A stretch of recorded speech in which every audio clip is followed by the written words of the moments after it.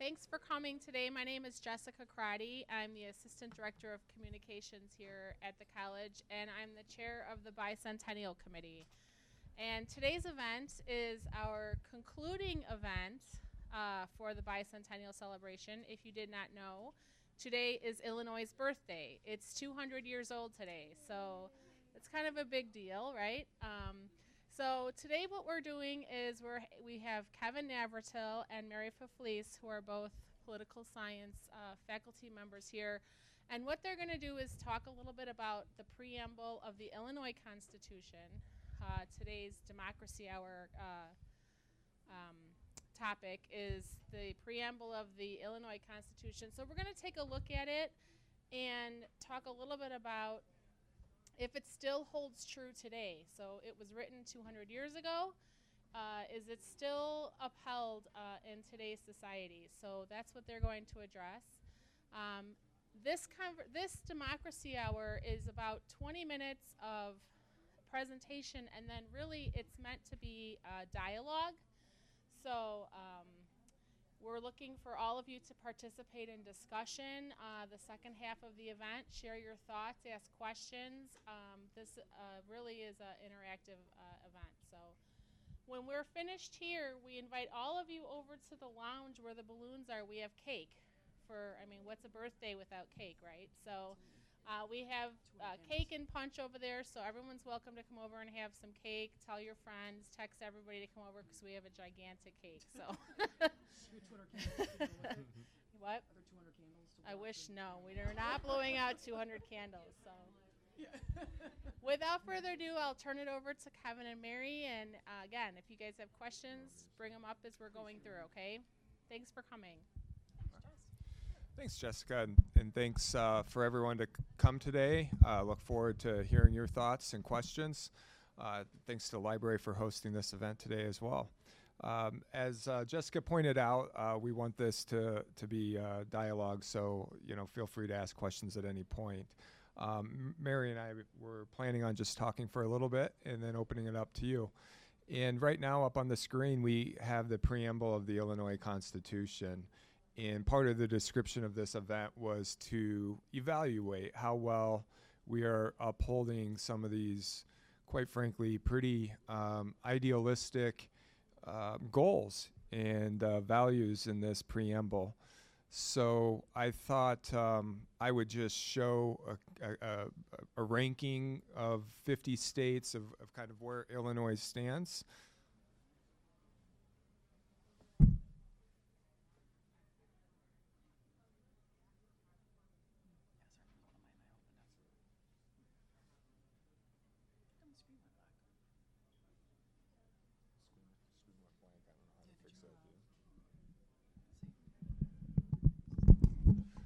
So there's a lot of suspense right now. How do you think Illinois is doing? Technology-wise? Any guesses as to where our state stands in some of these 50 state rankings? Low. We have low expectations. So, like, you mean like in terms of poverty, in terms of education? So this is a U.S. News report that's going to compare states on a whole bunch of different.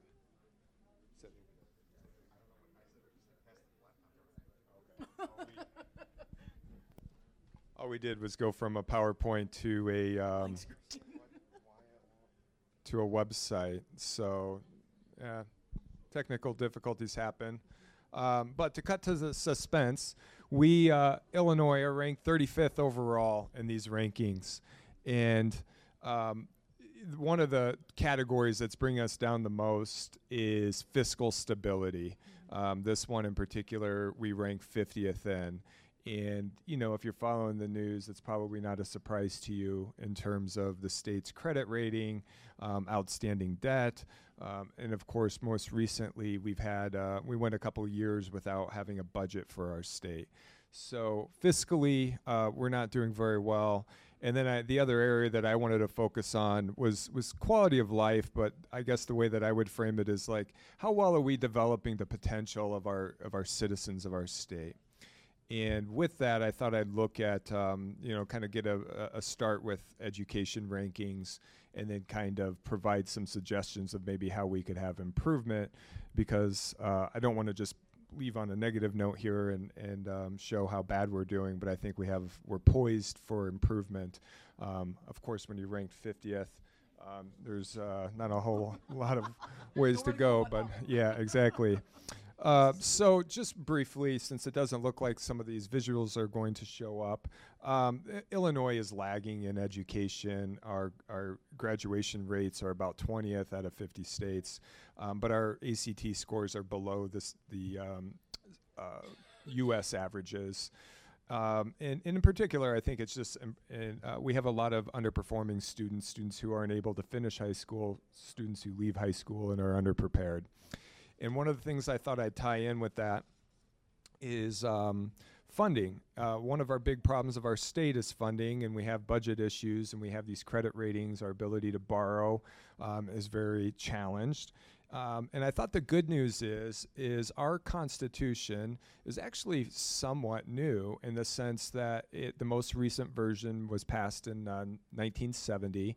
And we, as Illinois citizens, have the opportunity of changing our Constitution every 20 years. Most recently, we were asked to have a new constitutional convention in 2008. And so we'll have that opportunity again by 2028. So thank you, Troy. These were those rankings that we were desperately waiting for, to see that our state is basically average at best and below average in some of the key categories. So those were the U.S. News rankings that I was referring to earlier. So what can we do about it? Well, we can change, in particular, our funding. So if you bear with me for just a minute. Now,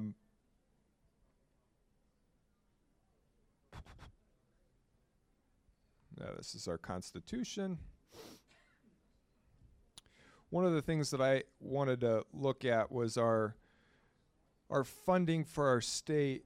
Currently, we have a flat tax. I'm sure you're familiar with this. If you look at your paycheck, 4.95% of your paycheck goes to the state of Illinois income taxes. And we're one of only 8 states that have a flat income tax.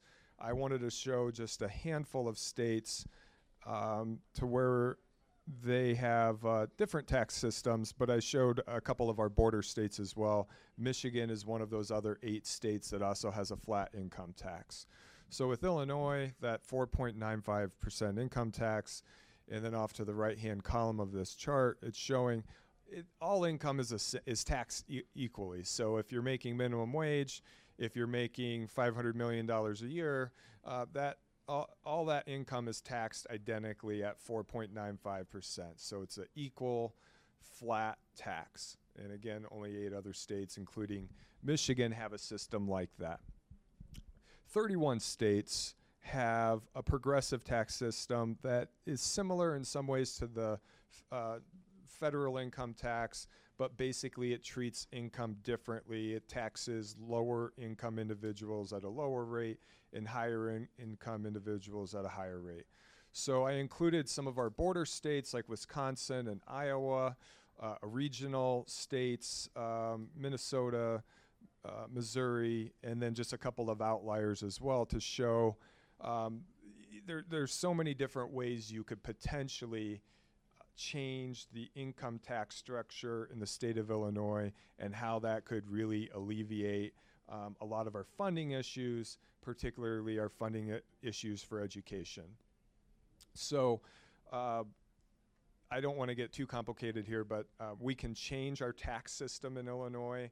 It would require a constitutional amendment. We just recently had an election where we have a new governor, and it is quite possible that the Democrats will propose a change to our tax structure to this progressive tax system.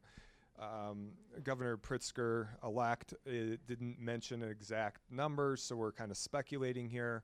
But the possibility is that you could tax higher income individuals at a higher rate, and depending upon how they do it, you could potentially also lower taxes for people at lower incomes. So one example from an organization called the Center for Tax and Budget Accountability, they selected Minnesota as kind of a example to follow. Minnesota's got a really strong economy.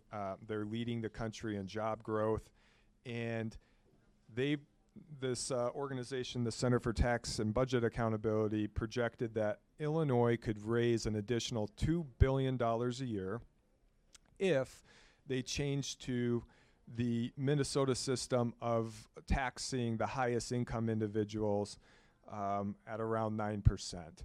And that tax structure would only kick in for those. We could change it for Illinois.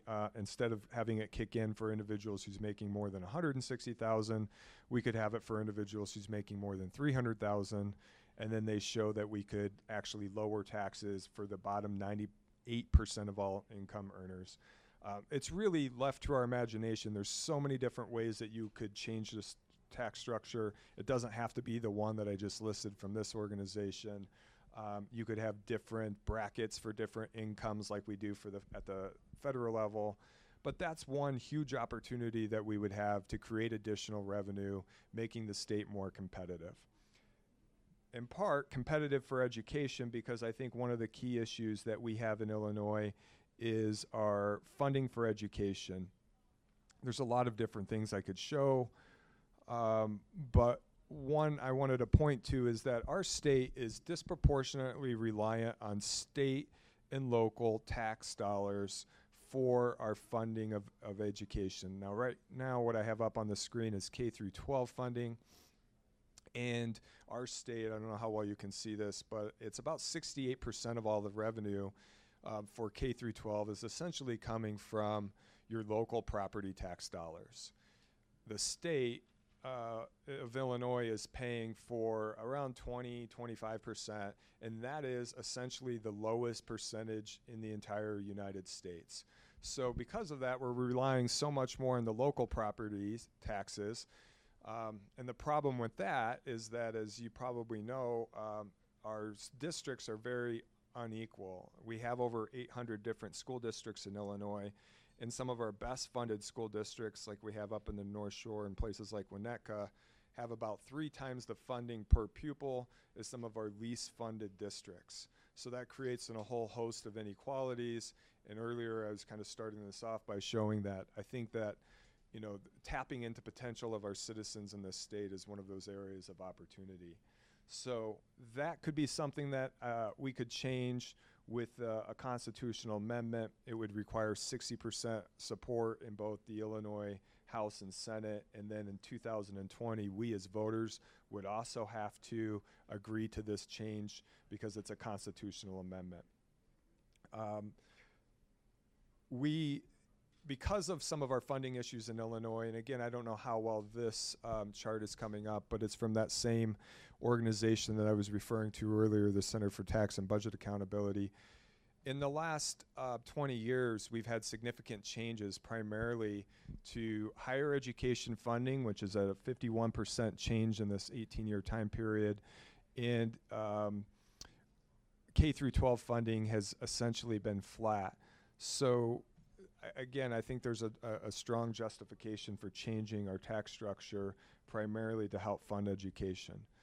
And I think the last part that I would end with is looking at back to our tax system of just how regressive it is. There's a lot of ways that you can evaluate how fair your tax system is, but because Illinois disproportionately relies on the flat income tax, in addition to that, the sales tax, low-income individuals really bear a disproportionate burden of the financing of our state's budget. So this organization has kind of taken a regional look again. I don't know how well you can see this in the room. And for the recording of this, I'll just mention where Illinois stands out in a few of these areas. So for the lowest income earners, those in the bottom. Yeah. Oh, thank you, Yeah. Mary. the bottom 20%, if you take 5 different income groups, the bottom 25% of all income earners are paying about 13.2% of their income and towards taxes. So it isn't just income. They're looking also at excise taxes and sales taxes, property taxes. It's all put together here. So I misspoke when I'm just saying income taxes. And then you look to the other end of the spectrum with the top 1% of earners. Illinois ranks last with our regional, the states in our region, and that the top 1% is really paying a much smaller percentage of their total income towards taxes. And most people would describe this as a regressive system where, again, we're treating the lowest income earners unfairly. And so I just really do think that that's one potential change that we could make to this Illinois Constitution. State constitutions are very different than our federal Constitution. They're typically much longer. As you saw earlier with the preamble, they're also much more idealistic, but they're easier in many ways to change, not only with the Constitutional Convention that you have the potential to vote for every 20 years, but also just specific constitutional changes that we as voters can make. So I'm going to leave it there for now, turn it over to my colleague Mary, and happy to answer any questions that you may have. Anyone have any questions now? Feel free, we're pretty casual. Jump in anytime. So I teach, in addition to political science, I also teach history, and I've been teaching Illinois local history for some years now. And I posed the question using the preamble of the Illinois State Constitution to my online students and said, based on just, and I didn't ask them to be experts on the topic, I just said, looking at this, how do you think Illinois ranks based on you as students and your experiences, et cetera? And so there was a lot of negative, unfortunate feedback from a lot of things, but I'm trying to focus here on some positive and some negative things here too. So here's the preamble, and I took a couple of the phrases, the idea of eliminating poverty and inequality, and as Kevin mentioned, those are obviously, oh no, did I do it again? Please tell me I didn't do it again. Oh good, okay. That we didn't destroy it again. This is obviously a pretty lofty goal, right? The idea of eliminating poverty and inequality. And unfortunately in Illinois, I mean, the idea of a third of our citizens are considered to be either low income, below the poverty line, or just poor in general. It's not going to surprise you too much that the idea that the people who are disproportionately affected by this tend to be women, and tend to be women of color, and children, unfortunately. So if you look at these stats here, breaking it down, you've got about 17% are low income, 13% in poverty, and then 6% in what's called extreme poverty. The stat that I think I found the most interesting, I think as a person who grew up in the suburbs, I grew up right here in Palos Hills, is just the way that the suburbs, the nature of things have changed. If you watched, movies about Illinois, or that were set in Illinois back in the 80s, so movies like, Ferris Bueller's Day Off, or The Blues Brothers, and like good, awesome movies, right? Chicago and the state kind of looked a little bit seedy. It always did, right? There's kind of always a look to it where it looked like it was kind of dirty. Most cities at the time, though, were kind of on the declining in the post-war era. But what you're seeing now is sort of this shift where I remember seeing the movie in 1997, My Best Friend's Wedding, with Julia Roberts. You guys remember that movie? And all of a sudden, the city looked fantastic. And so there's been this interesting shift. Well, what's happened? Have we just simply eliminated poverty and suddenly the city looks fantastic? And the answer is unfortunately no. We've just transplanted the people that were in poverty in the city before and moved them out to outlying areas in the suburbs. And so that problem has not gone away. As a matter of fact, the poverty rate has gone from 34% to roughly right now in 2018 about 50%, which is a pretty alarming stat, right? So this idea of eliminating poverty and inequality, is that even a possibility ever? Maybe making it better could be one possibility. And so maybe as Kevin alluded to, the idea of changing us from a flat tax or more of a proportionate tax might be one particular answer for that. The other one I wanted to talk about is the idea of legal, social, and economic justice, right? Again, these are very kind of vague terms, but what does that mean? So a couple things, a couple positive things and a couple negative things. If you looked at, I don't know if any of you saw the 60 Minutes piece that I think was about a year ago or 2 years ago, where Sheriff Tom Dart from Cook County was being interviewed on 60 Minutes, and he talked about how 50% of the people, the inmates of Cook County Prison, right then and there, he said, should not be in prison. Most of them are mentally ill, or they can't afford bond, and they're in prison because of those two reasons. And oftentimes, people who are mentally ill are actually trying to get back into prison because that's the only place where they're actually getting some care. Because of the decline of our infrastructure and the closing of a lot of mental health facilities, such as Tinley Park over on Harlem and 183rd, 183rd. So that is one particular issue. Now, the good news on that since Tom Dart was on 60 Minutes, that's actually gotten better. Right now, in 2018, we are at the lowest, that Cook County's got the lowest amount of inmates that it's had in years. That is going on, I think, about 5,900 inmates currently, which is actually a pretty decent number compared to where it was before. One of the reasons why they think that is the case is because something has changed in a very good way that Illinois was pretty bad about. So the idea was that if you could not post bond for yourself, you were essentially stuck in prison, languishing in prison until you could afford to get out. And it could be a very small crime, right? Something that's maybe not necessarily, but you had people who were maybe in jail for maybe a marijuana charge for a year because they could not afford to post bail. Or you might borrow from one of those bond loan companies that are charging you outrageous interest rates, and so you get out, but then you owe like 100% interest on what you just borrowed. So this is the cycle of poverty. Or if you're in jail and you can't get out, you lose your job, so that you're in prison, then you lose a job that you had, you can't afford to take care of your kids, the car that maybe you had is repossessed, and it's all this kind of cycle that follows. So they're trying to actually, Illinois has made some changes, again, in a positive way, that bond court has changed. And they're training their judges to actually kind of change the way that they've been handling situations. I read multiple accounts of people talking about they'd go before a judge, you'd have like 30 seconds or a minute in front of the judge. There was no time to talk about nuance about what was going on in your life. If you had maybe a court defender, public defender who maybe had 10 minutes to work on your case before before you went before court, and oftentimes you were given kind of an outrageous sum for bond. Well, now they're requiring judges after training to actually take more time on this issue. And that you can't, in some cases they're limiting it, you can't go above a certain amount based on the person's income, and that's actually also kind of depleted our prison ranks, which is a good thing because they're pretty darn overcrowded. So these are kind of some good things. And the last thing I wanted to point out in terms of actually one good thing, I figure we have got to get some positive things going on, right, is the fact that we are one of the few states that does restore voting rights to felons who have served their time.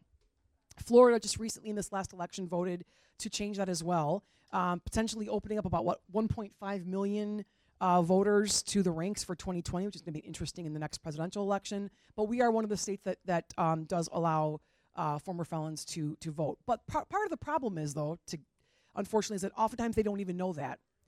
They're often misinformed, don't get that information, and so that is also a problem. Okay, something positive again that I wanted to focus on. And this is kind of a good thing, right? Going along again with the idea of health, safety, and welfare. Rahm Emanuel wrote an op-ed, I think it was in the Trib recently, or where I read it, about how even though the United States has pulled out of the Paris Climate Accord, that he's saying that Chicago will be a signatory of that, that we are going to fulfill our mission to the Paris Climate Accord. So I want to pull up, I just Googled here briefly. I was staying in a hotel last year, and I just noticed the building next to us, because we were pretty high up, and how it had a garden rooftop, and it was just awesome to see that, and how Chicago actually has, oh no, it did it again, didn't it? Darn it. No. Come back. I don't know. Sorry. Technical difficulties. Anyone have questions or comments while we're getting that back up on the prison thing, or an experience anybody that has with relatives who've gone through the prison system, or friends? I actually I want to send a shout out to one of my students. Actually, I'm not going to obviously say who it was, but the student was very forthcoming in talking about her own experience within the Illinois prison system, and talking about how the fact that she was able to afford an attorney, what a difference it made for her, and she was actually even allowed to go to school under her because of the fact that she had a decent attorney. That probably would not have been possible had she not been able to afford an attorney. So just Googling the idea of Chicago Green Initiative, it's got all these wonderful, lovely pictures, right? The idea of all these rooftops, they're even on top of McDonald's. I think it's the one that's on the one that's in the Gold Coast area. Isn't that one closed though? I think that one just closed actually recently. I'm not sure, but they had a rooftop garden. If it's closed on, it's kind of a shame. But anyway, what you're seeing is just multiple places where there are rooftop gardens happening, and we have vowed to lower our greenhouse emissions according to the Paris Climate Agreement and even exceed them by 2020 by 25%. So that's one of the good things. Also, the idea of how many bike lanes have been put up. Did I do it again? How many bike lanes have gone up in recent years, or the ability to rent a bike and go somewhere. I mean, that's something that you'd see oftentimes in Europe, but not as much here, and now you're seeing it much more in Chicago, which is a great thing. Or more and more people who are actually biking to work even in the wintertime. My sister talks about there's always one man on 191st Street. We live in Will County, south of 80. Rain, shine, snow, blow, this guy's out there with his bike and rides to work or either to the train, it might be, every single day. And I thought, God bless him. Like, that's just fantastic. More of us could. I'd love to do that. If I could ride in Moraine all the way down LaGrange Road on paths, I would do it if I could in the warmer months. But it gets a little dicey there when you're going over the Calsag Channel and there are cars careening all over the place. You might be end up getting hit by a car. So that wouldn't be pleasant. So the last thing, unfortunately, to end on kind of more of a sour note, again, looking at health, safety, and welfare, I thought I'd pull out some stats on gun violence. And this is a recent article from Axios.com about Chicago gun violence. You heard President Trump talk a lot about Chicago and how it's just a complete chaos there, and of course some of it was a lot of hyperbole, but it went off again. I'm sorry. It takes it out, huh? But now you know how to do it, so we're good. Thank you. Sorry about that. This will be the last time I won't be going back to my. Yeah. Anything you want to add too, since you're up here?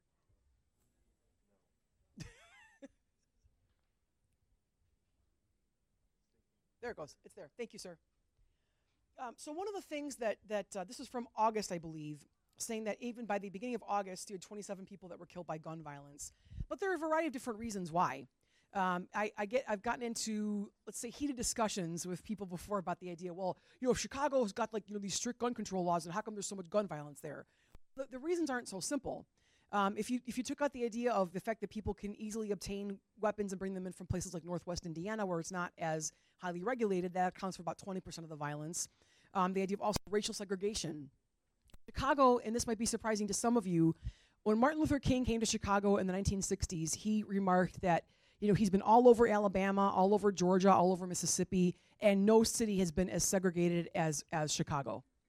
And how he was struck by the idea, he could not believe how much racism and violence and segregation there was here.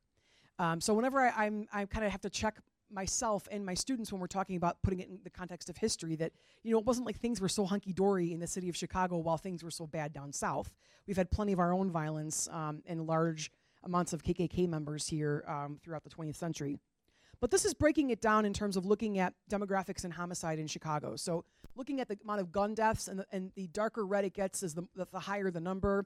Income is the green. So the lower the number versus the lighter is the higher the number. So you're seeing obviously less gun violence taking place where there's higher income areas. And then looking at in terms of race, areas where it's white only. And so obviously you're seeing a more disproportionate amount of violence taking place in areas that are more low-income minority. Let me see here.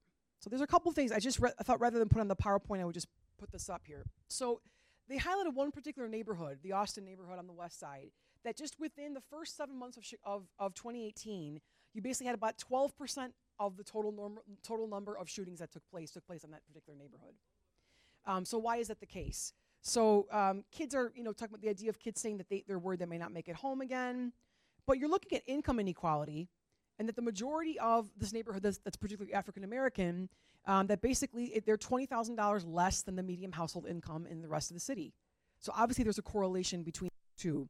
And I like this quote from Colleen Daly, who's from the Illinois Council Against Handgun Violence, that nothing stops a bullet like an opportunity.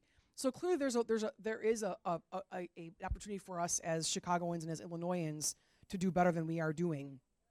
The amount of unsolved crimes, the amount of guns illegally owned and bringing in. So even though, again, it's illegal to sell or distribute, a lot of those, like of those guns are coming in from Indiana that has like the weakest gun laws in the nation. So anyway, it's kind of maybe more of a depressing note to stop on. I should have switched them and had the green initiatives end with that as opposed to this. But that's areas where we have opportunities, I think, to do a little bit better for our citizens that maybe we're not doing as well on as we could. So anyone have any thoughts or comments on any of these things? On the idea of gun violence or even the green initiatives that you're seeing? Doesn't have to be a question, even just a comment. Any positivity? Yes, ma'am.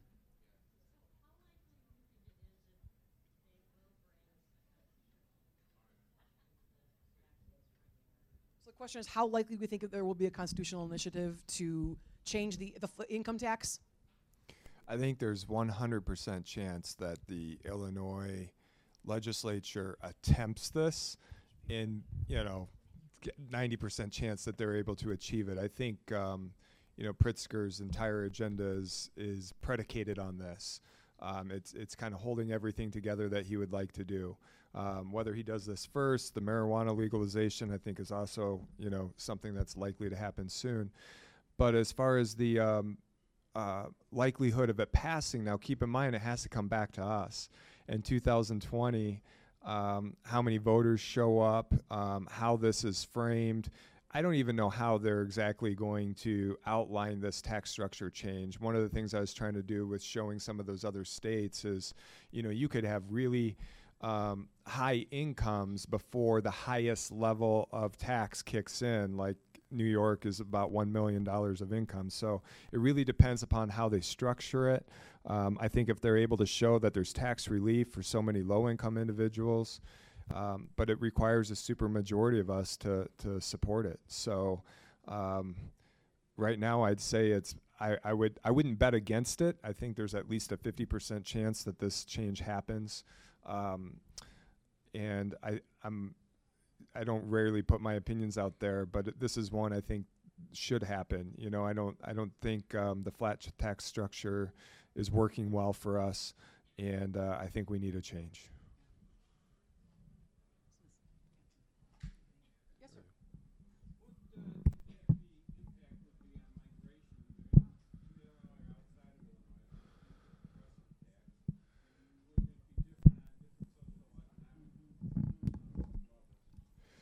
That's a great question. And I think that was one of the reasons of that institute that I was referring to picked the Minnesota as an example, because I think one of the first critiques that you would have is that, you're going to have a flight of people out of Illinois because of higher taxes. But if you're able to lower taxes on most taxpayers, especially low-income individuals, and then I think the issue here is if you were able to change the tax structure, you might be significantly less reliant on the property tax component of the funding structure. So I don't know how the details are going to be ironed out in Springfield, but there is a possibility of trying to limit property taxes in conjunction with this as well. But other states like California have had huge budget surpluses. They've got great economic times. Minnesota as well. I mean, it's hard to find evidence for. There's been states like Kansas that have significantly reduced taxes on corporations, and they have huge budget deficits, and they've seen a lot of negative economic times. So. I don't think that there's evidence that somehow tax changes are necessarily going to lead to fewer jobs or an outgrowth of people. But again, it really depends upon how it's structured. I was going to add, not about that necessarily, but just about one of Pritzker's other promises that appealed to me in particular, just as an issue as an Illinoisan, is the issue of mental health. And I think that one of the couple of things I highlighted in there, that if it's possible either through if the marijuana initiative were to pass, and the idea of having some extra revenue coming in with that, if we could either open up some more institutions or at least devote some more funding to it, that's a problem that we're facing all over the place. That's a problem that could help alleviate the prison issue, even on this campus, right? You're hearing, and not just our campus, talking to counselors at Elmhurst College too, where I used to work years ago. They're inundated with students who are struggling with more issues now. And so it seems like that's something that we kind of almost have to do. And that maybe further down the line that will have a more positive ripple effect on overall society with the issue of prison, with the issue of poverty, with the issue of just kind of mental health for everyone. So that's one thing I'd like to see. And in terms of going back to the question about the migration, one of the bigger issues too is property taxes, why people are leaving. And we're definitely going to lose, we were talking about at least one seat, if not more, in the Electoral College in the next round in 2020 after the 2020 census. But who knows? I agree with Kevin's assessment, the idea that if the proportionate tax is actually helping the majority of people, that could actually maybe even bring some people back. And also, I'm kind of also curious to see down the road, this may be a long time down the road, but one of the articles I was reading is just talking about with climate change, how that actually might be sending some people back, a lot of people who've left to go to warmer states actually back into the frost belt because we're having fewer effects on it than they are in other states too. So we'll see. I guess that's something else to kind of keep an eye on.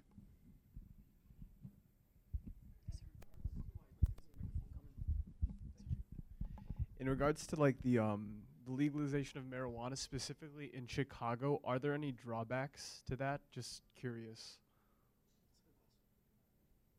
Specific to Chicago? Or Yeah, specific well, to the I mean, state? just in general, actually. So.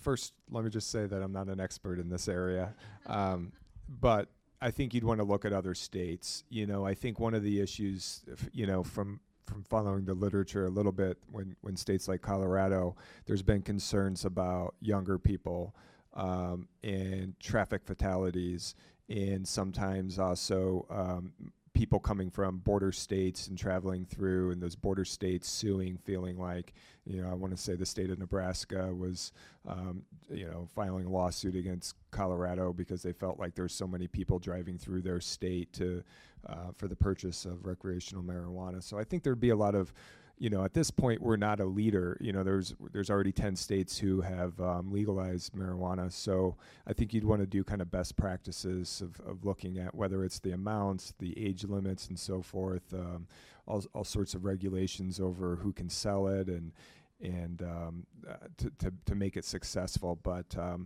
there's certainly downsides with any policy, but I think it's inevitable that this happens, especially now that Michigan's legalized marijuana. I think in some ways, if we're talking about revenue, and I know that there was a non-binding referendum in the most recent election where if you could use that revenue for education funding and so forth or treatment facilities, I think it's again, I don't often put my views out there, but I think it's something that Illinois should look to change.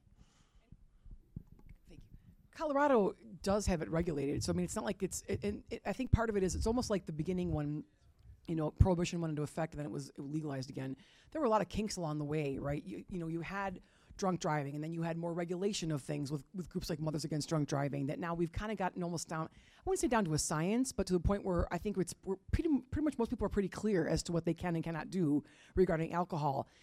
Colorado already's got rules in place, like, you can't just be standing around the street corner just smoking a joint. Like it's got to be done or if you buy something like brownies, not that I'm an expert at all either, I want to also preface by saying that, but if you were to buy food with it, like brownies or some of the other things cookies I think you could buy too, it's got to be done like in private places. You can't just be walking around, high and hanging out, because they have had an issue where they've been arresting people for that. So I think it's something that they're going to continue to kind of flesh it out. And then as Kevin alluded to, we'll kind of borrow from what works for them and change it as we need to for us. But it's a good question, and hopefully it's a decent source of revenue, right? I mean, why not make money off of it?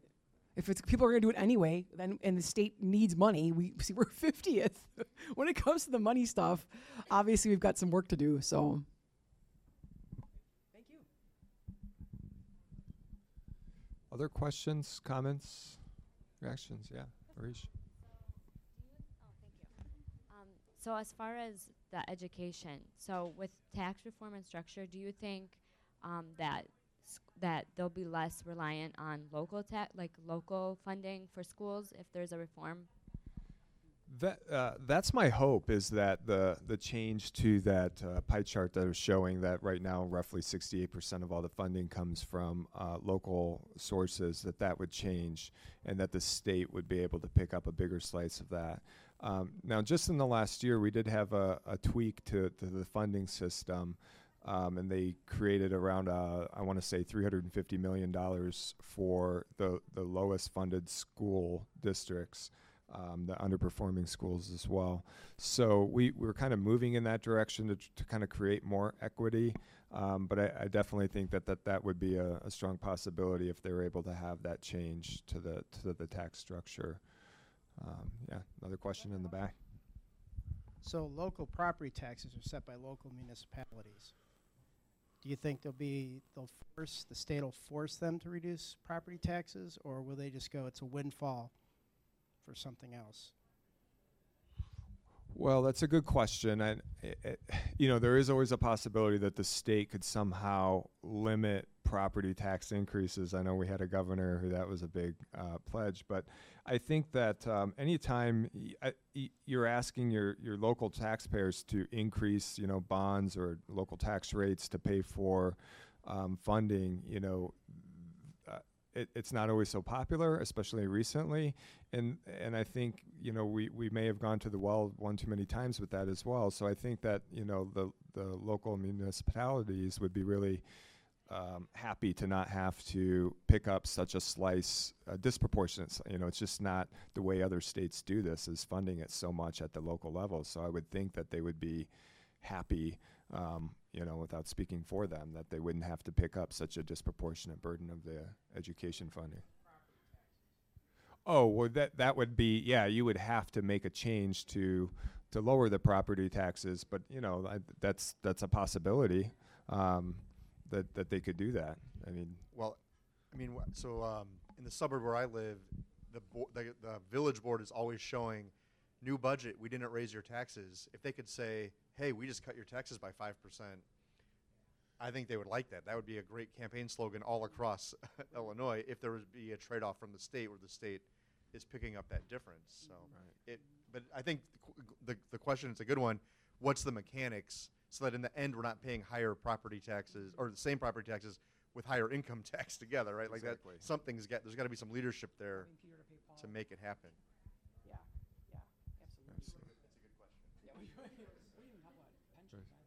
Well, I was wondering if that would come up, and there is kind of another elephant in the room as far as the budget issue goes, and I think we'd be remiss if we didn't mention it. So I thought I had, it's in here. So this is the pension.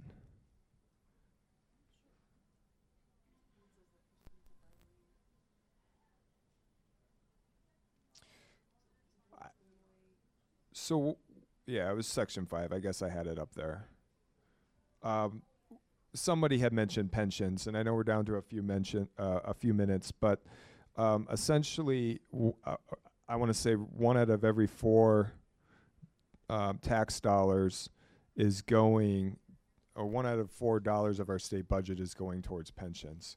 There's been many efforts to try to reform pensions. They've all been struck down as unconstitutional. So when I was talking about, do you have the pointer? Yeah, it's section 5. So this is the Article 5, or Article 8, Section 5, where it's basically showing that the pensions can't be diminished or impaired. And so one of the biggest reasons that there's a lot of reasons that our pensions are underfunded, but one of the biggest issues that we have of being 50th as far as fiscal stability is this issue of how to deal with our long-term pensions, and they're roughly 40% funded, and over $100 billion in obligations. So it's going to be difficult. Getting $2 billion an extra year of revenue with the one scenario, what I was mentioning about raising income taxes, doesn't fix this. So at some point, there needs to be improvement, I'm just going to say, some dealing with this major issue, because you can't take 25% of all of the funding issue with the where one of every $4 is going to pensions, and leave that off the table as far as something that is challenging our state's budget. So I certainly don't have the solution to it, but it's something that we need to look at.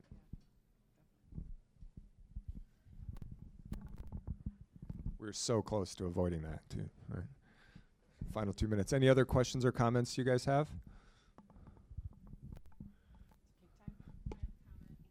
All right. Jessica's reminding us there's cake off by the balloons, so thanks for coming. Enjoy some cake, and happy birthday, Illinois. Thanks for coming.